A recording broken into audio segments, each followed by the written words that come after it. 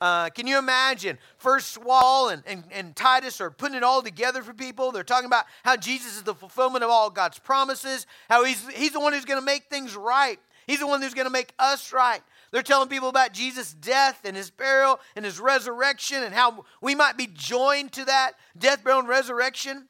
Just like Emmy was, a picture of baptism, being connected to Jesus, connected to his death for our sins, connected to his life for our life. And people believed. So they go through this island, and man, people believe. People, not everybody, but people hear the gospel, and God's working on their hearts, and they come alive. And then they repent of their sin, and they put their faith in Christ, and they receive kind of some teaching from Paul and Titus, but eventually they've got to leave. And so as Paul leaves the island, he sends Titus back. And he sends Titus back to all these towns and villages, and he says, okay, Titus, I want you to do two things, okay? You'll find this in verse 5. He says, I want you to organize the church, okay? So these believers, I want you to get them together. I want you to teach them how to be the church, teach them how to be God's people, and I want you to appoint and establish leaders in every city, okay? So back in verse 5, he called those leaders elders. Just a word basically means a mature person, all right? But it came to be known in the scriptures for someone who is mature in Christ, someone who had leadership potential.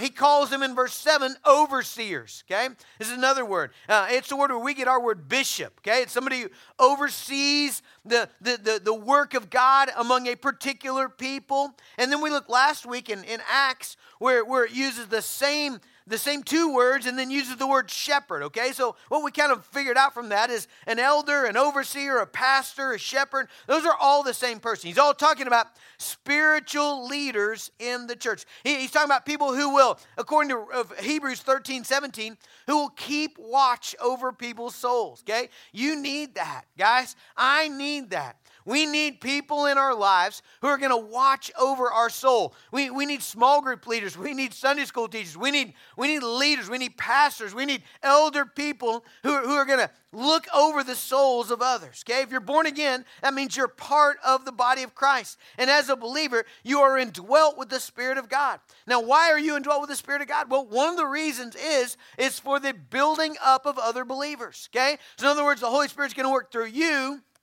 to build up other believers, okay? The Holy Spirit's going to work through other believers to build you up in faith, okay? That's actually how Titus begins this book. Paul's talking about, how Paul begins the book of Titus. He's talking about himself in chapter 1, verse 1. He says, Paul, a servant of God, an apostle of Jesus Christ, for the sake of the faith of God's elect and the knowledge of the truth. Paul says, that's what my life's about. My life is about the Spirit of God working through me to increase the faith of other people. That's why we are the church, okay? 1 Corinthians 12, you know what it says? Verse 21, a lot of you have disobeyed this, okay? 1 Corinthians 12:21 says, you can't say you don't need other Christians. It says that. It's giving a metaphor of the body of Christ, and it says, the eye can't say, hey, I don't need the hand. And the hand can't say, hey, I don't need the eye. So you can't say you don't need other believers in your life. And you can't say, here's another thing people say that's absolutely wrong. You can't say other people don't need you.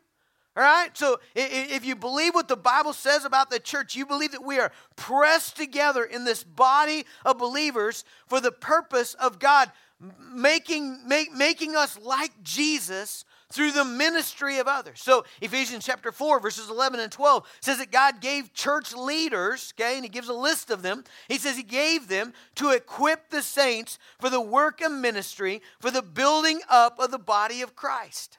All right?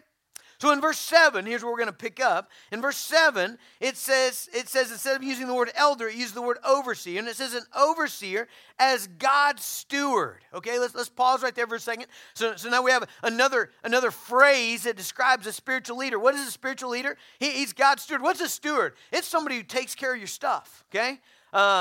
Whenever you leave on vacation and you hire some teenage kid or you got a neighbor and they're going to come check your mail and they're going to come, water your plants and they're going to feed your dog and clean out your cat box and all that, please don't pick us. We're terribly, it's not reliable, okay? People have picked us before and then regretted it. So, but anyway, pick somebody else that will do a good job, And what are they doing? They're taking care of what's yours, right? They're taking care of your house, right? That's really the picture of what a steward is. In fact, in 1 Timothy chapter 3, verse 15, there's this cool verse that says, let me find it here.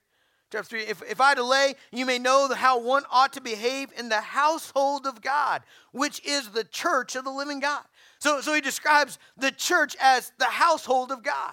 All right, and so he describes a spiritual leader, all right? A pastor, a teacher, a small group leader, a deacon, an elder. He describes them as someone who is in charge of what is God's. Someone who's overseeing, someone who's taking care of what belongs to God. And if you look at Acts 20:28, it says you better be real careful with that because God is pretty partial to his church. In fact, Acts 20:28 says he bought it with the blood of his own son.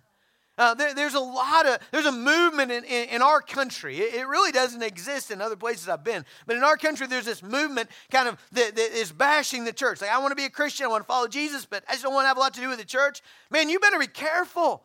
That's like telling somebody, hey, I want to be your friend, but your wife, man, I can't stand her. I don't want to be around her, you know? Like that is a dangerous thing to do to God, all right? You can't say, hey, I really like you, but I'm just out on your people, and I'm just out on the organization of the church. Man, that is against the scriptural view of what God has called us to do. So here a leader is described, again, another kind of term to shape our definition out, as a steward of God's house, of what belongs to God. A steward of the gospel, if you will. 1 Corinthians 4:1 tells us that's what a leader is. A leader is someone who's been entrusted with the gospel message of Jesus Christ. You've been given this gospel. And by the way, if you're a born-again believer, you have this.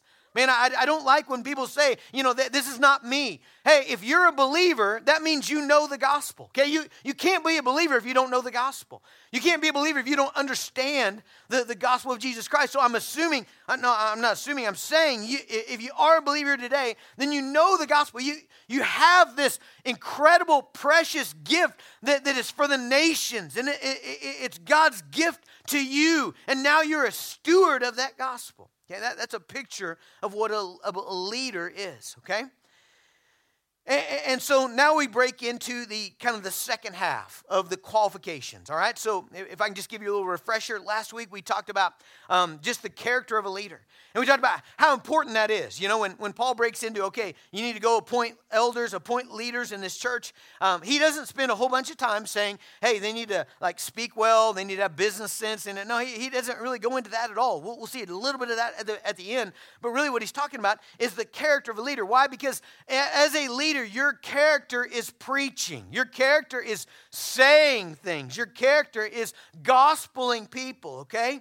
And so a Christ-like character is at the top of Paul's list. And so last week, we just looked really at a couple big concepts. The first one was this idea of above reproach. Remember, we drew a line on the stage, and if that line is sin, then a leader needs to be far from that line. Everybody needs to be able to look at his life and say, well, he's not even close to that line. Okay, that's what above reproach means. And above reproach is sort of an umbrella that kind of extends over all of these, okay? So he needs to be above reproach in his temper and in his habits and in his money, and right? We'll look at some of the things here. But above reproach kind of is an umbrella over everything. And then we looked at two phrases last week, his marriage and his family, right? So it talked about him being a husband of one wife, a one-woman kind of guy, right? Like he is wholly and completely committed to his wife in mind and eyes and body and commitment and leadership. And then he's a guy that manages his own household. He's a guy that gospels his own household. Whatever he believes at church, he is instilling that in his children. He's praying for his kids. He's being a good steward of the family that God has given him. And so those were the three things that we looked at last week. And now in verse 7, we're going to jump into some other things that Paul says are really important in the life of a leader. Okay, so let's do that. So look at verse 7. So he says, for an overseer as God's steward must be above reproach. 2 times he mentions that, okay? So again, I think it's an umbrella phrase that kind of goes over everything. In other words, it applies to what we're about to say. And then he says, as God's steward, he must be above reproach. He must not be arrogant, okay? So there's the first one for today. He must not be arrogant. The word can mean overbearing. It can mean self-willed. It can mean just demanding your own way. All right, and so when you look at what is a good spiritual leader, he's a guy that isn't arrogant and cocky and demanding that it's got to be his way. And why? By the way, it's kind of interesting. In the world, that sort of works. Like, doesn't it? Like there are certain areas in the world where leaders are those people, right? They're people that are like, hey, it's my way or it's just my way. You know, it's only my way and it's got to be this way. And if you challenge me, I'm going to knock you down, right? Like in the world, there's a segment of the world where that's actually kind of the definition of a leader. And so it's interesting that when we go into the scriptures, the Bible says that's not what a leader is at all. In fact, if you remember, we won't look at this passage, but in Mark chapter 10, Jesus is walking with his disciples, and they're on the way to the cross, by the way. They don't really realize that, but Jesus has told them that. And the disciples start having this conversation about, hey, who's ranked higher than who in this group, you know? And who's going to have the better positions, you know, when Jesus takes over, when he takes control? And Jesus stops them, and he's like, guys, you know, that's not the way leadership works in the kingdom of God. In order to be a leader in the kingdom of God, you need to be a servant. Okay, that's what a leadership looks like in the kingdom of God. Is you're not putting yourself over people. You're not domineering over people. You are rather, you know, putting yourself under people and looking to serve them, looking to lift them up. All right. So basically, here's what I'm saying: a guy that would be qualified to lead a big company may be disqualified to lead out in a church. He may be a terrible small group leader because he's arrogant, because he's prideful, because he's self-willed. It's all about him. But rather, a spiritual leader has got to be humble. He can't be arrogant. Many of you know there's a phrase that is so useful. It occurs several times. It occurs in James. It occurs in 1 Peter. And it's this phrase in the Bible. It says, God resists the proud, but he gives grace to the humble. Man, that is a handy dude. That's like pliers for a farmer, you know? I mean, man, you can use that in like a multitude of situations in which you find yourself in, and just recalling that, look, if I posture myself pridefully, God will resist me. And I don't want God to resist me. But God gives grace to the man who humbles himself. And so spiritual leadership should be characterized by humility. There's this great passage in James that talks about wisdom, okay? It's kind of long, but I just want to buzz through it real quickly with you. I think we have time. So James 3, verse 13 says, who is wise and understanding among you? By his good conduct, let him show his works in the meekness of wisdom. Okay, meekness is a word that is kind of wrapped up in humility, okay? So he's saying wisdom is humble. And then he says this, if you have bitter jealousy and selfish ambition in your hearts, don't boast and be false to the truth. This is not the wisdom that comes down from above, but is earthly, unspiritual, and demonic. All right? And so the Bible's saying, look, if you think you're wise and you have this arrogant, prideful, my way only, self-willed, I'm the boss, I'm the one who knows, if you have that spirit, that is not wise. You're not having wisdom. And then let's go on. Verse 16, for where jealousy and selfish ambition exist, there will be every disorder and every vile practice. But listen to this, verse 17, here's your definition of biblical wisdom. But the wisdom from above is first pure, and then peaceable, gentle, open to reason, full of mercy and good fruits, impartial and sincere. My favorite phrase in there is open to reason. I mean, doesn't that describe a good leader? A guy who's willing to listen. He's open to reason. He's not self-willed. He doesn't have this idea that, you know what, I couldn't be wrong on anything. He's a guy who's open to reason. 1 Peter 5:3, in describing pastors, said a pastor should not domineer. He should not be domineering over those in his charge, but be an example to the flock. And so you have this picture emerging of a spiritual leader in which he is humble. He's willing to listen. He's not self-willed. He's not demanding his own way. He's willing to serve people. He is looking for how he can bless, how he can contribute. When he sees you, he's saying, okay, how can I help this person follow Jesus? How can I help this person obey the scriptures? How can I help this person be a blessing to their family? How can I help them thrive in the Lord? That's what a spiritual leader is doing. In Philippians chapter 2, a great picture of Paul describing his own ministry. And here's the way he describes himself in Philippians 2:17. He says, even if I am being poured out, okay, he's talking about his life. Even if I'm being poured out as a drink offering upon the sacrificial offering of your faith, I'm glad and rejoice with you all. right? But basically, Paul says, I'm pouring my life out for other people. Like I'm just dumping it out. Like my energy, my resources, my effort, it's being poured out all into other people for their good, so that they might follow Jesus and trust him more. And Paul says, man, I couldn't be happier about that. A lot of times when we feel like we're pouring our life out, we're like, wait, hold up, Y'all are sucking me dry. Have you ever heard that before?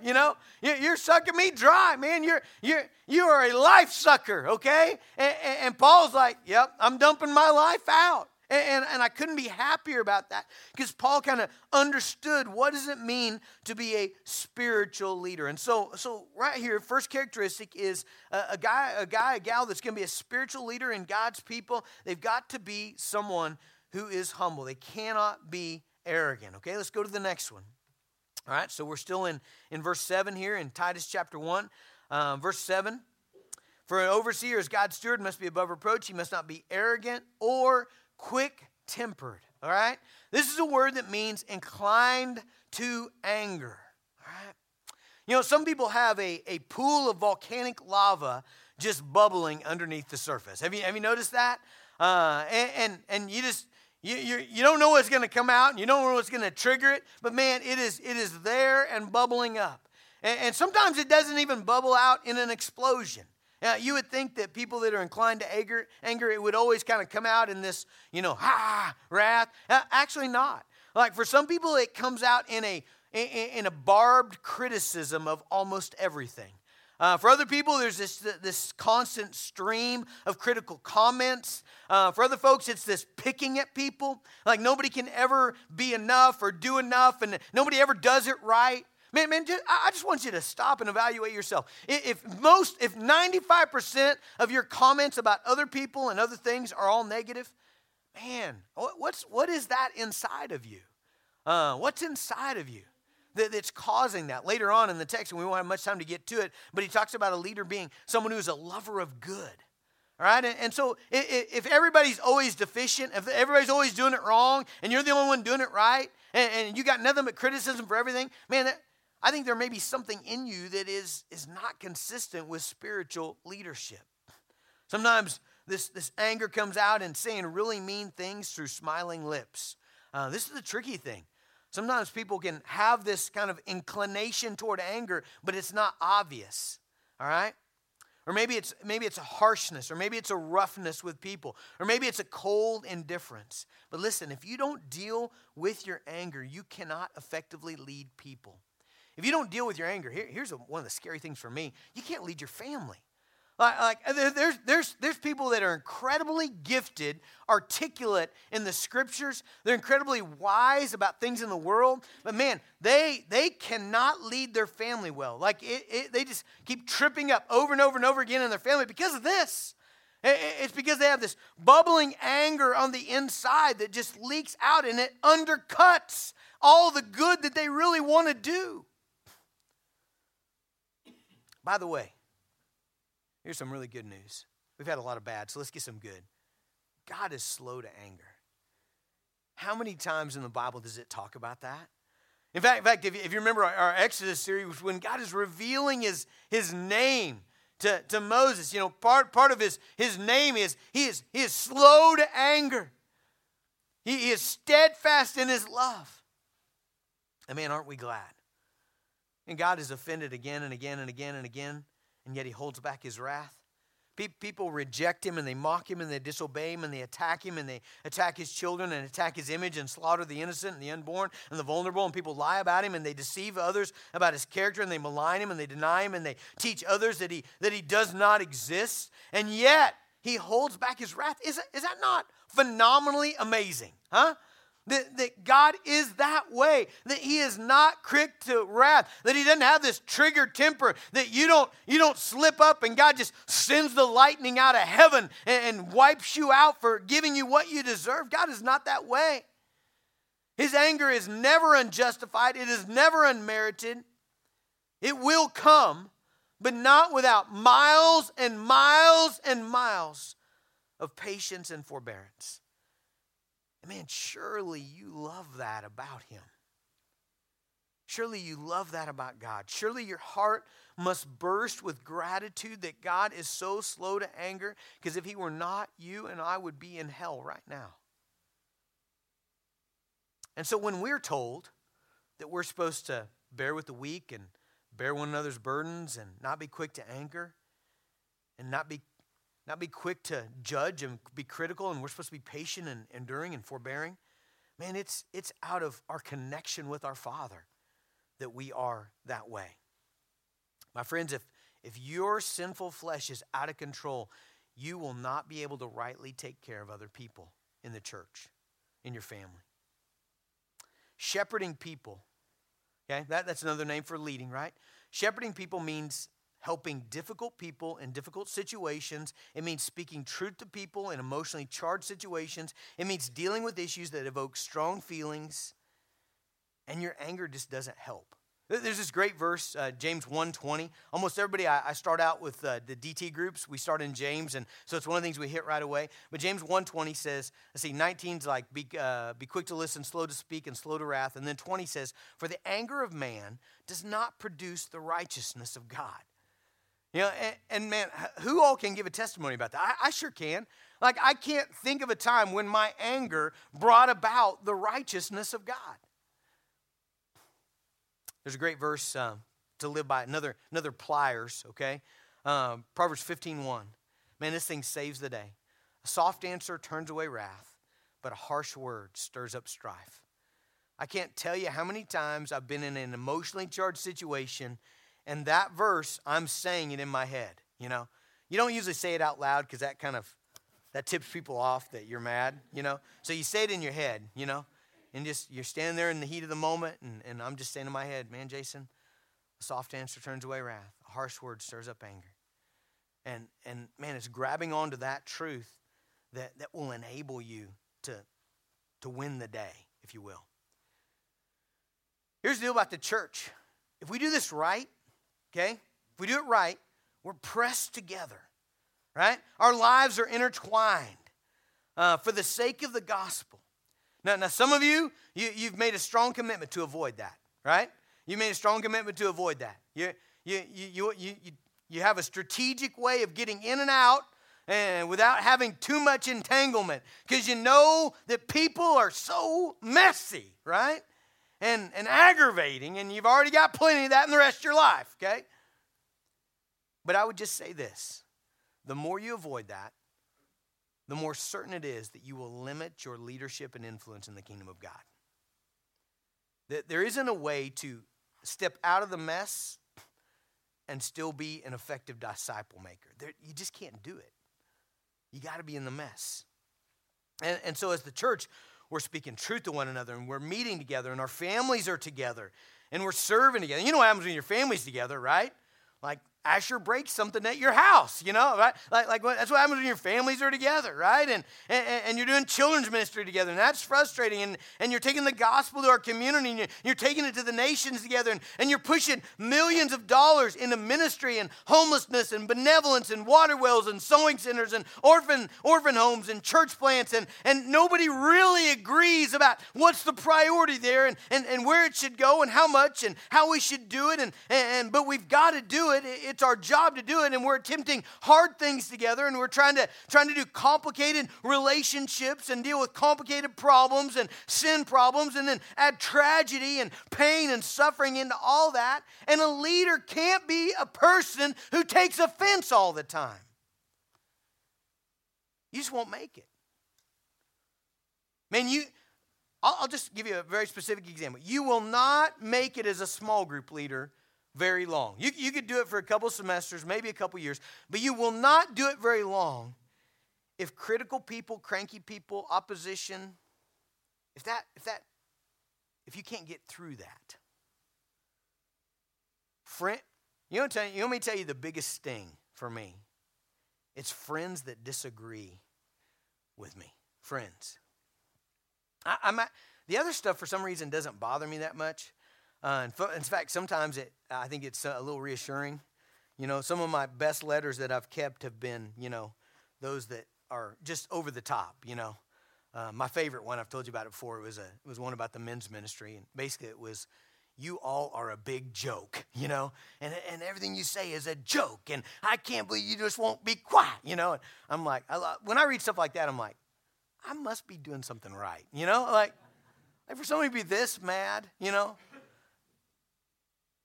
But the ones that really hurt are when it's your friends, you know. It's people that you're side by side, and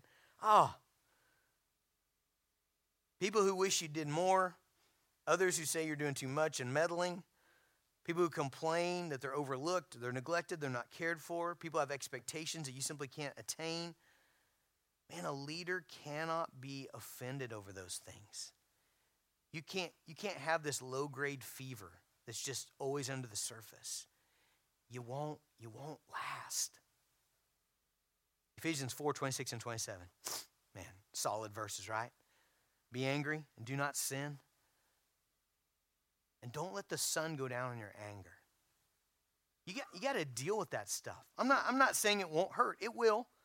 But like you got to take it to the cross, and you got to appropriate the blood of Jesus, and you got to remember the gospel, and you got to go to Jesus, your example. There's plenty of tools there. And you got to get that off of you. Because if you don't, what does Ephesians 4:26, 27 clearly say? The devil will have an opportunity in your life. You give him a shot. It's like the boxer that says, okay, you get a free one, you know? It's not wise. All right, let's keep going. Verse 7. An overseer is God's steward, must be above reproach. He must not be arrogant or quick-tempered or a drunkard. All right. I really debated. I could do this one fast, because a lot of these others I'm going to have to spin through. And this one I wanted to do fast. And I even did a test case yesterday. I got a demographic similar to you guys, and it was a disaster. And so the smart guy would just stop, you know, and not do this, but okay, let's go ahead and try. I'm just hot. This doesn't mean anything. So I thought it was going to be cold today. All right. So what's clear? This is a good way to do this. What's clear? Okay, what's clear is don't be drunk with wine. Like that. That's the clear teaching in the scripture. Ephesians 5:18 says, don't be drunk with wine, but be filled with the Spirit. So you should not drink to the point where you're under the influence of alcohol. You should not drink to the point where it's controlling you, where it's influencing your decisions, your will, your emotional clarity. What should you do instead? You should drink the Spirit, okay? That's literally what Paul says in Ephesians 5:18. He says, drink, in other words, drink of the Word of God and the Spirit of God to the point that it is controlling you. It is completely influencing you. It is shaping your decisions and your will and your emotional state. So we know that's for sure. What else do we know for sure? Well, is the consuming of alcohol in moderation condemned in the Scriptures? No, it's not.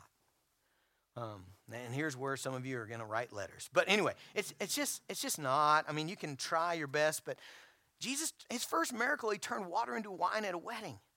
And it was the good stuff. It wasn't the stuff you buy at the C-Mart in a box. I mean, it was that stuff that people, ship in from Italy, and they do this thing, and they're like, it was a wet year, and there were some thistles growing on the east side, and a butterfly flew through on March 1st, you know. I have no idea what any of that means. I've just seen it on TV, you know.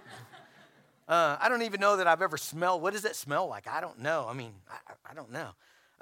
Anyway, it was that stuff, though, right? Like the people are like, whoa, this is, so clear. I mean, that's there. The psalmist equates wine with celebration and gladness. So the next question then, okay, so what does it look like to be above reproach in the area of alcohol? And here's where things get different. 24 years ago when I came to this church, what it meant for the majority of the congregation was just abstinence. So you just didn't drink, you know? Like you just, okay, we're done with that. It was cut and dry. It was like super easy. Especially for many of us, I put myself in this category, my wife in this category, who before our conversion really struggled with alcohol addiction. We were surrounded by people who struggled with alcohol addiction. We saw a lot of bad things that happened. We did a lot of bad things that happened. That when just having our inhibitions lowered brought out even more of our wicked heart than when we were sober. And so for a lot of folks, and I was in that category, it's just like, man, I don't need this. Like I have a hard enough time killing my old sinful self, without a drug like weakening my will to do that.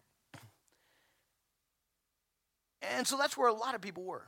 Now, in the last 10 or 15 years, there's been really a new generation of believers who have kind of come into leadership who would say, you know what, that's a great choice for many of you.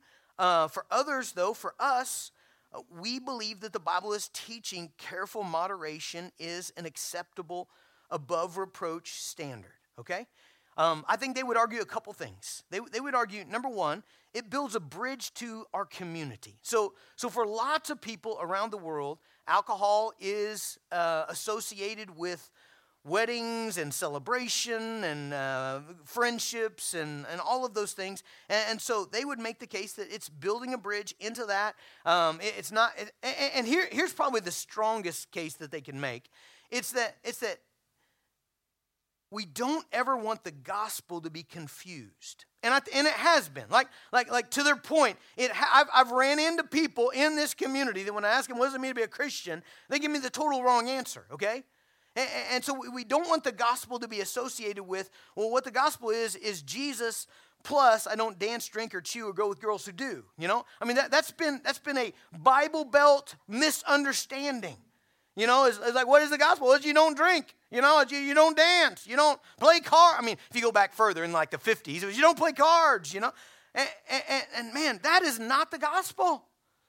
The gospel is man is broken in his sin, and God loves you in your sin, and God sent his son Jesus to be the perfect man, to live the life that you could not and have not lived. And then he died a substitutionary death, and he rose from the grave victorious, and he invites whoever will repent and believe can be joined, connected to him, to his resurrection life. That's what Emmy's saying there, is I am joined to Jesus' death, to his burial and his resurrection, and my righteousness is his. It's his in me. And now I'm alive, and the Spirit of God is in me, and I'm living by faith, and my life's being transformed into a transforming life. And there's really nothing about alcohol in there. So, what does that mean for spiritual leaders? Well, I would just say this. You need to find a way to be above reproach. And honestly, I think that's going to mean different things for different people. It's going to mean different things for me than probably for many of you. You need to find a way. You need to make sure you're above reproach. Really, everybody does. Every believer does. You're above reproach in the area of alcohol. Another big rock, you need to make sure that you don't cause your brother to stumble. Man, I remember being at a wedding. It's been many years ago. We were at a wedding, and like we weren't just attending. We were like kind of front and center, kind of, it was connected. We were close with the bride and groom. And so actually, I think Emma was actually up on the front table.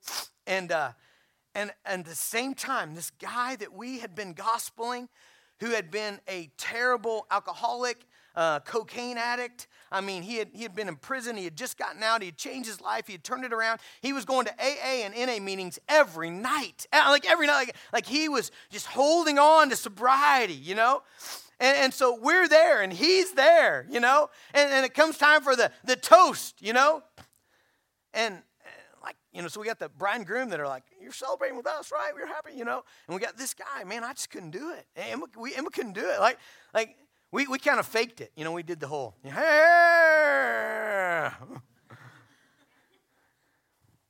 Some of you are going to be like, that's stupid. I don't know. I don't know. Like maybe he wouldn't have cared. I deeply did not want to be a stumbling block to him in any way. I was so happy with what God was doing in him, and wanted to be a part of that. And so there's a situation where I think above reproach means, man, you're careful with your brother. Here's my funny, this is kind of, I think it's funny. Here's my funny story about maybe missing the mark. So this has been over a decade ago probably in this town, and there's a pastor not in our church, not even in our denomination, okay? So don't be like trying to think, is this Pastor Gary? No. No, you wouldn't know him. I mean, like, especially if you've been a Baptist, you wouldn't know him. Okay, no. But anyway, he was leaving, and so he puts a text on or an email, I think it was, on the Ministerial Alliance that I'm a part of, or they send me emails anyway. And he says, hey, I'm leaving. I'm having a garage sale. I'm selling a whole bunch of my books. I thought you guys might be interested. I'm like, oh, I want to see what this guy's got. So I go over, and he's having a garage sale. And again, I don't know him. I maybe knew his name. He's having a garage sale. And so when I get there, he is like loading stuff out for people. You know, when you have a garage sale, you're like, how much is this? Well, it's this much, it's this much. And, you want to buy that? Or let me help you out to the car with it. But he's doing all of that while he's holding this fancy glass of wine, like as he's garage sailing, And so I just remember it just seemed funny to me, He's like, here, let me help you with that. No, that's $5. I'll get, And he's like, and I just remember leaving thinking, that was weird, I mean, if it had been like he's at dinner or he's, I don't know, I probably wouldn't have thought anything about it. But like, I'm just like, when you're garage sailing, I mean, it's picture like, I'm thinking he's like mowing his lawn, pushing, trimming his trees, I don't know, But it caused me to wonder. I just don't want people to wonder. Does that make sense? Like, I don't want to be in situations or, again, here's the line. And I don't want to malign the guy. That who knows what happened. Like, that may have been the first drink he'd had in five years. And maybe like his best buddy was over right before that and said, I want to celebrate your new position. And so, here I brought it. I don't know. Like, maybe it was all legit. It just seemed funny to me, And it's just, I think it's a lesson about looking at how will other people look at this. All right, we got to go quick here. I spent too much time on probably something I should just skip. But anyway, not be arrogant, quick-tempered, a drunkard, violent. I think that's obvious. Greedy for gain. Greedy for gain is a phrase that means a guy that isn't money hungry, a guy that isn't primarily about gaining money, a guy that isn't, leveraging his life for the sake of money. And then the other one, okay, so we have a switch right here, okay? So in the text you have a switch. It's good that verse 8 starts, because now these are positive. So before it was don't be this, don't be this, don't be this. Okay, now verse 8 starts the do be this, okay? So verse 8 is be hospitable. Hospitable is to open your life to others, particularly strangers, okay? If you're saying, I'm real hospitable, I let my kids come home every day, and I open the door for them, okay? That's not hospitable. I have my grandkids over all the time. You're just a good grandparent, okay? That's not hospitable. Hospitable is I think John Piper had a great definition. What was it? He said, you open your home to people who don't ordinarily belong there. There you go. That's a great definition. Like people that wouldn't normally be there. And really, I think it's you open your life up. People are in your home, people are in your car, people are with you in your meals, people are, you're sharing your stuff, you're sharing who you are. Here's one of the big things. You like people. I mean, I've known a lot of pastors who, honestly, I don't think they liked people, and maybe they did in the beginning, and then they had the low-grade fever of anger, I don't know, but it just seemed like they didn't like people. Well, man, that's a hard thing to pull off. All right, we got to go fast here. I want to get to the end. All right, so hospitable, lover of good, self-controlled. Really, that goes along with the anger, the pride, the drunk, all that, controlling yourself. Upright, holy, discipline. Discipline would be right in line with what we've already talked about. Let's go to verse 9. Okay, here we go. He must hold firm to the trustworthy word as taught, so that he may be able to give instruction in sound doctrine and also to rebuke those who contradict it. All right. What does a leader do? Okay? So we looked at this last week in Hebrews 13:7. A leader speaks the word of God to people. All right? His tool, his method, his strategy is the word of God. All right? You can't be a spiritual leader without being immersed in the scriptures. All right? And what he says here is you cling to the scriptures. Notice that in verse 9? He says he must hold firm to the trustworthy word. Hold firm to it. Have a death grip on the word of God. How do you lead people? How do you build faith in people? How do you bring about obedience to Jesus and life transformation in people? Through the word. Through the gospel, through the life and ministry of Jesus, through the character of God, through the mission and the sanctification, the truths there. Okay, remember a couple weeks ago, we looked, God cannot lie. His word can be depended upon. So use the word. Speak the word to others. Explain the truths of the Bible. Apply those truths to everyday situations. Proclaim the promises of God. Pray the scriptures to people. Wield the scriptures against temptation. Use the scriptures to comfort the brokenhearted, to heal the people that have been damaged. Use the scriptures to create identity in people, to form mission in people, to build discernment in people, to guide people through decisions in the gray areas of life. Use the word. In two big ways here. Go back to verse 9. Okay? The first way is give instruction. Okay, this is in verse 9, so that they may be able to give instruction. Literally, that means encouragement. It's parakaleo. It's the word parakaleo, which means to draw to one side. I think my favorite picture that my wife ever took of my son, my oldest son and I, was after he had just gotten whipped in a wrestling match somewhere. We were somewhere down south, Ada or something like that. And man, he had a tough kid, and he made a mistake, and just he was just broken over the deal and came off the mat. He usually was pretty fine, but man, I could just tell he was gut hurt, And I just went over there. I remember going over the edge of the gym when it was appropriate. I snuck over there and I put my arm around him, and I was just like encouraging him. I was just, hey, here's what's true, all right? Here's what's true about life. Here's what's true about that match. Here's what's true about the rest of your life. Here's what's true about what's important. Here's what's true about who you are. Here's what's true about I was just reminding him of truths and encouraging him forward, kind of put this whole thing in perspective. I think that's parakaleo.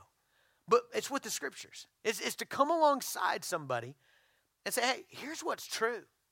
Here's what's true. The second thing there.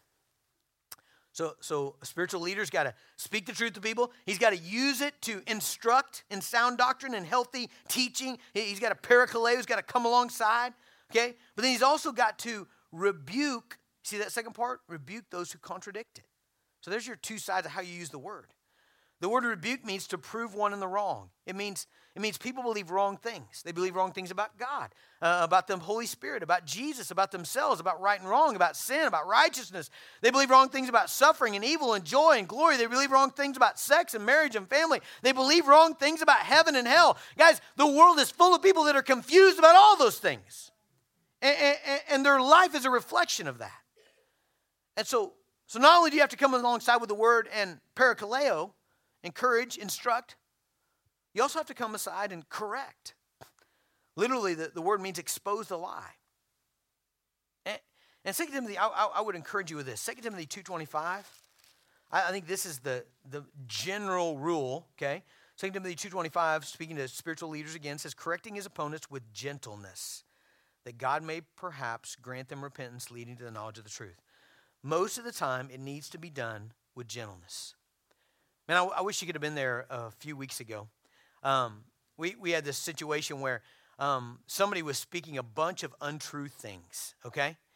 And I thought the beautiful thing about the situation was Crystal was parakaleoing and I was rebuking with gentleness, like she would come in and be like, God loves you, here's God's plan, here's what Christ has done for you. And then I could come in gently, because she was doing that. I could come in and say, okay, but what you just said is not right. And that's not true. And that's harmful. And I don't want you saying that to other people. And there's a need for both of those. Now, there's surely a time where there's a need for a more heavy hand. I had a phone call this week, and I happened to be, like everybody else was busy, and so I took the phone at the church, and it was actually meant for somebody else. I know it was meant for somebody else because this person doesn't like me, so they wouldn't have called me. And but anyway, we have a long history of, and I feel like I've done it as gentle as possible, of correcting lies. he has not always been gentle. In fact, I've had a lot of spittle on my face from this guy, and like a lot of like literally screaming in my face. And so there's a time where there's a more direct approach that's needed. And then I don't know if this is going to be helpful to anybody. There's also a time where I think it's not time. And I really felt that this call. So the person he wanted wasn't there.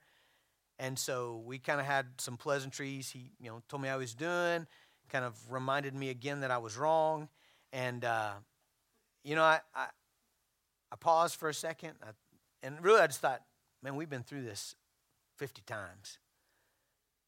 And that verse went through my mind where Jesus said, don't cast your pearls before swine. I know that's a graphic verse, but it's in the Bible. And it's about this. And I just felt that it was time for me to say, hey, I wish you well. I wish you well. I'll tell so-and-so you called. And we left it at that. How are you using the word? Are you using it in your parenting? Are you using it in your friendships? Are you using it in your business? Are you using the word? And that is so at the heart of spiritual leadership. It's speaking the truth of God's word. Sometimes parakaleo, sometimes come alongside in encouragement, and sometimes in rebuke. But it's centered in speaking the word of God to people. Let's pray. Father, I ask you just now, Father, I invite you that your Holy Spirit would bring conviction where conviction is needed today. Father, if it's in the area of arrogance or pride or humility, God, I pray that you would bring conviction and that you would bring transformation, that there would be an immersing in humility that would take place. Father, I'm asking you, Lord, if there are those who are inclined to anger, God, if you wouldn't just bring conviction there and set them free, God, that you being slow to anger would win them over. Father, I pray that if there's hospitality that's needed, if there's undisciplined excess, God, that you would bring conviction there. God, that you'd convict people to open their homes, open their lives. Father, you would bring about a desire for servant leadership. Father, I pray that you would enable us to speak your truth. God, just all these things, God, we ask that your Spirit would move and that you would shape us, and God, that we might leave here being obedient people. Father, I pray for obedience. I pray it in Jesus' name. Amen.